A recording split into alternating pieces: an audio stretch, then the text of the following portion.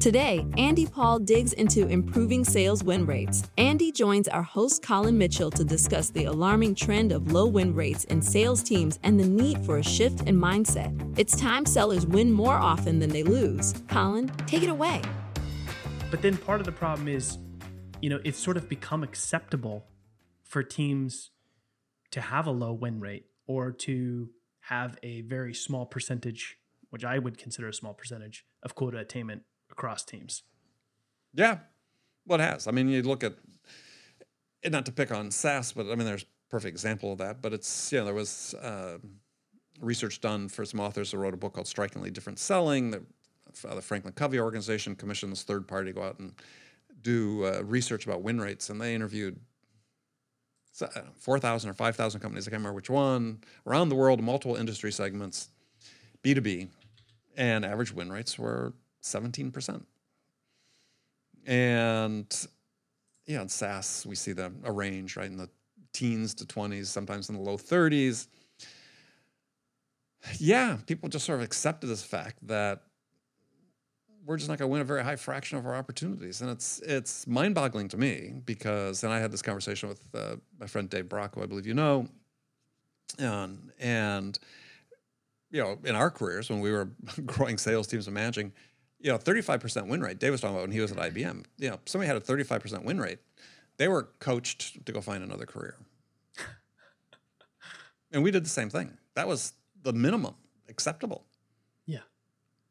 And it wasn't even acceptable. It's just the minimum to keep your job. And so now if you had 35%, you'd be a rock star. Yeah, which is just, but when you talk to the real rock stars out there, when you talk to, like my friend Brandon Fluharty, many people know, and I had the good fortune to coach him at one point on his rise. But yeah, win rate is everything. And he's a top seller. He was selling, lots of big deals. And his win rate was like 75%. Yeah. The top sellers learn how to allocate their time and focus on the opportunities. And again, they make the right choices and work on the opportunities that are more likely to lead to a positive outcome. And they have high win rates. And I contend that as a seller, the minimum standard you should be shooting for is that you win more than you lose. Mm. It's that simple. Win more than you lose. And if you're not, then there's some more coaching and development and other things that need to be done to help you get to that level. Because that's really should be the minimum acceptable standard for you as an individual in your own career. Say, look, I need to win more often than I lose. Now, the bar, I think, is set low for a lot of sales organizations. Where, most people think, 20% is not good, 30% is good, right? Well, and yeah. So if you're a seller and you're thinking, well, hey, you gotta make a choice, right? Which is a lot of what we're talking about here. Mm-hmm. That whatever the bar is, if it's low, are you okay with that? Are you okay with losing almost twice as often as you win?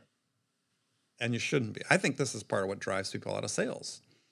It's frustrating. If I'd gone through my career with that type of win rate, I would have been amazingly frustrated because and it operates on multiple levels, which we'll get into. I mean, one is if practice makes perfect and you've got let's call it a 30% win rate, what are you practicing most frequently? Losing, right? You're going to get pretty damn good at losing at a 30% win rate. Well, don't even get me started on practice because most aren't even practicing. They're just showing up to game day and winging. I know. But I'm saying is, if you're just the things that you're repeating most frequently, you're technically practicing is you're practicing losing. You're accepting the fact that you're losing. And it's like, why? Because there are plenty of counterexamples of sellers out there that said, look, I'm not going to lose. I am going to win a majority of my opportunities. And the way I do that is, I get much more effective in terms of discovery and qualification, making sure that, operating with a level of intent to make sure that there's a higher probability if you're going to win this deal. I typically carried like a 1.5x pipeline coverage ratio throughout my career. as a seller and as I was running sales teams, that's what we wanted to see. Because if we had somebody in our pipeline, we were so proficient at the qualification that we were going to win the deal, right? If we're going to invest the time in it, we're going to win it. So, and people are just not operating that way, right? No. The ratio of pipeline that teams, have on quota based on these low win rates are not what they used to be. It's self-fulfilling, right? It's your win rate is the reciprocal of your pipeline coverage ratio. If you got a 5x pipeline coverage requirement, you're going to have a 20% win rate. Just as a rule of thumb, on average, that's what it's going to be. So, you start creating this vicious cycle for yourself by getting into that loop. Instead of setting the expectations to say, look, no, our goal is, mine as a manager, to help you win more than you lose. And how do I work with you to help you? And I have all this technology available. I can listen to calls. I can, now we're starting to go back out on calls again. I can go with you. All these things where I can help sort of develop you to get to the point where you can be in this position where you can win more than you lose. So let's look at this from two different perspectives, right? Yeah. How does a sales leader address this problem? Let's start there. Mm-hmm. And then we can say, hey, if I'm a seller and there's maybe, some limited things, I have some choices, but there's also maybe some limitations on what I can or can't do. Possibly. So let's start there. Sales leader, win rates are, 20%, 25%. Well, you have quota, a pipeline, ratio is 5x is what I'm giving my team because I know based on our win rate. How do I fix this? Where do I start? Well, first of all, as a sales leader, you have to care, right? And that's really what starts, right? Because if your sellers are suffering with low win rates, and I call it suffering because that's really what it is, right? If you're operating in a low win rate environment, you're winning 20% of your deals. The fact is the buyer's making the decision to buy from you despite you, not because of you. Yeah. And again, and it's a more serious problem than maybe we're letting on, right? I mean, if that is your job every day that you spend majority of your day doing, you're stressed out, you're depressed, you're unfulfilled. Mental health is probably suffering. I mean, but think about, there's been research showing us, why do people stay in sales? Right? We know a lot of people get into sales because they think it's a great way to make money. Yeah, I'm money motivated. I saw a video that a very senior sales leader, I was very disappointed because he was like, talk about, it's the first thing I look for is money motivation. It's like, no, people need to have the intrinsic motivation. It's like, I want to do a good job. I want to help buyers. I find fulfillment from solving problems. I want to, test myself intellectually to be able to help, in these situations. So money's certainly important, but it's not the driver. So if you think about why people are staying in sales, there are these motivations other than money. And like I said, a big part of it is, I'm serving other people. I'm helping. Well, you can't help a buyer if you can't win their business, right? If you're in this business, this profession, say, look, I'm trying to help customers. I get satisfaction from helping them. Can't help them if you can't win their business. So that should be the first motivation, right? If I want fulfillment in my career, it's going to come from actually winning deals, not just from competing for deals. Yeah. And the way I win deals is by creating these buying experiences that differentiate me from the competitor who's going to be a little more salesy, a little more pushy, a little more manipulative. And I'm going to come in and I'm going to help the buyer and connect. I'm going to use my curiosity to understand what's really important to them, what's really driving the decision. And then I make sure I'm delivering value at every step of the way to help them make progress toward making that decision. If I can do that, I start having a pretty fulfilling career because I'm helping people solve problems and help people grow their companies and grow their businesses and so on. And that's where, again, it becomes self-reinforcing as I win a higher fraction of my opportunities. Yeah. And that's why you see these sales teams, measuring success on activity, because it's like, that's how they're measuring whether me as a seller, whether I'm doing a good job or not. Yeah. Well, I mean, because again, it's a cultural thing. It's the sales managers have to understand that the single most important metric for a salesperson, individual contributor, is their win rate. That's it. What else is more important than that? This is the buyer's vote on the value of the experience they had with the seller. And so if you really understand how effectively you're selling, that's it.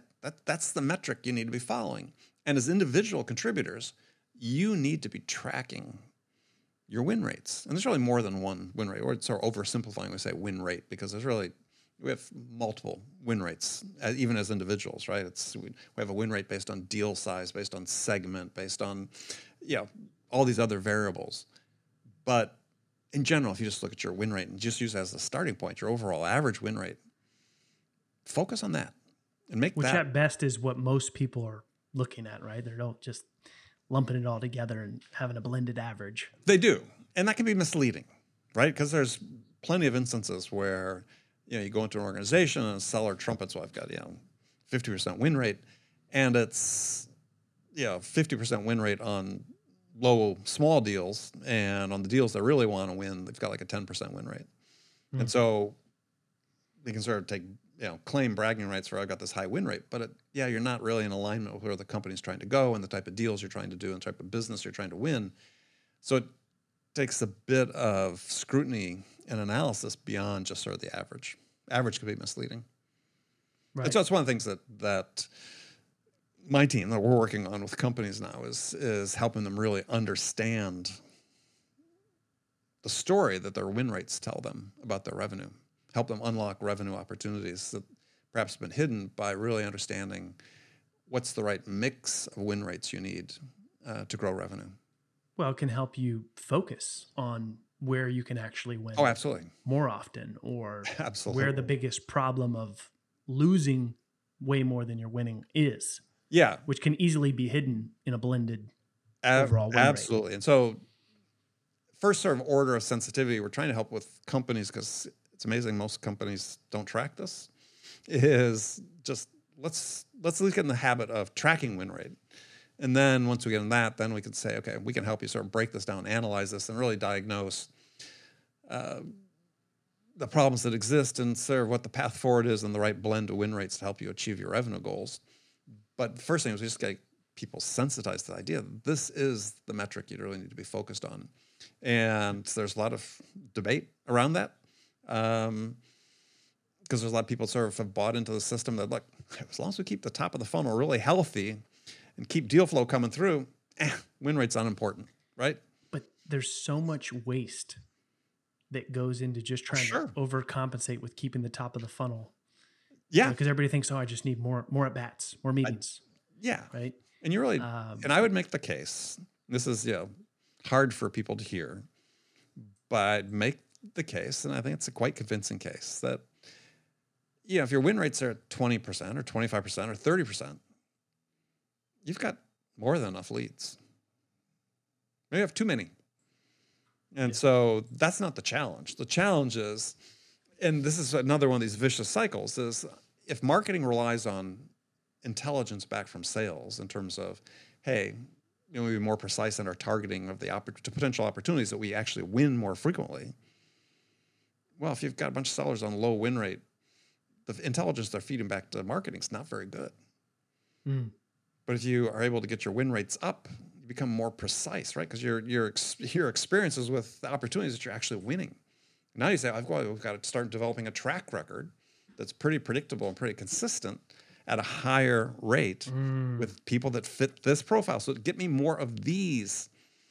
But if you're only winning, one of every 5, chances are you got to, one of two things are at play.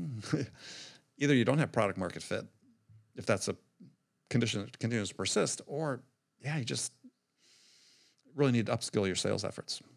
Or suck at winning.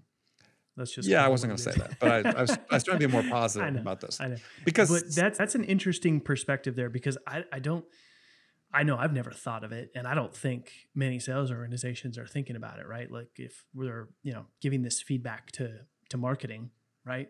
Mm-hmm. But that feedback is coming from 80% of the people you're losing with. Yeah. Well, and that's a real problem.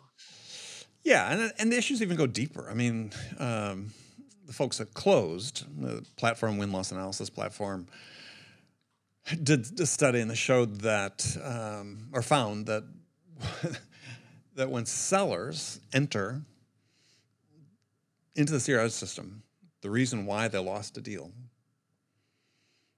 that they're right, because they went and validated then with the buyers, that the sellers only put the right reason in 15% of the time, 15% of the time. So 85% of the time, the seller doesn't even understand why they lost the deal. Yeah. Or doesn't want to be honest about it. Either way, right? Somebody else should be validating that. Yeah, I mean, that speaks to why you need to really be doing significant win-loss analyses as a sales organization, and not too often they leave that to sort of product marketing. This is something sales really needs to dig into because, yeah, what the buyer is saying is, well, what was my experience like with your sellers? And this has, this idea of the buying experience should be impacting how you hire and how you enable your sellers. When you think about all the pieces start coming together on this, is that, I'll ask sales managers all the time, is hiring, senior execs and so on, so you're hire sales. Yeah, great. So what are you trying to hire? Right? Mm-hmm. Who? And they have a list of usual suspects of things they want, right? And I said, oh, interesting. I said, so have you ever asked your buyers what they need from your sellers? Because your buyers are basically, if you believe, as I do, in the jobs to be done theory of work, is your buyers are basically hiring you to help them make a decision.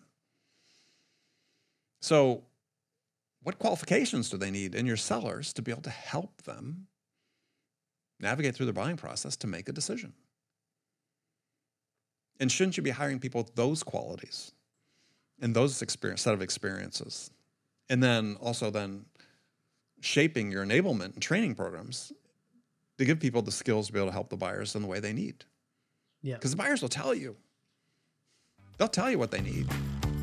Thanks for tuning in to today's episode. We hope you enjoyed it and that you didn't forget to subscribe and share so that we can help more people transform the way they sell.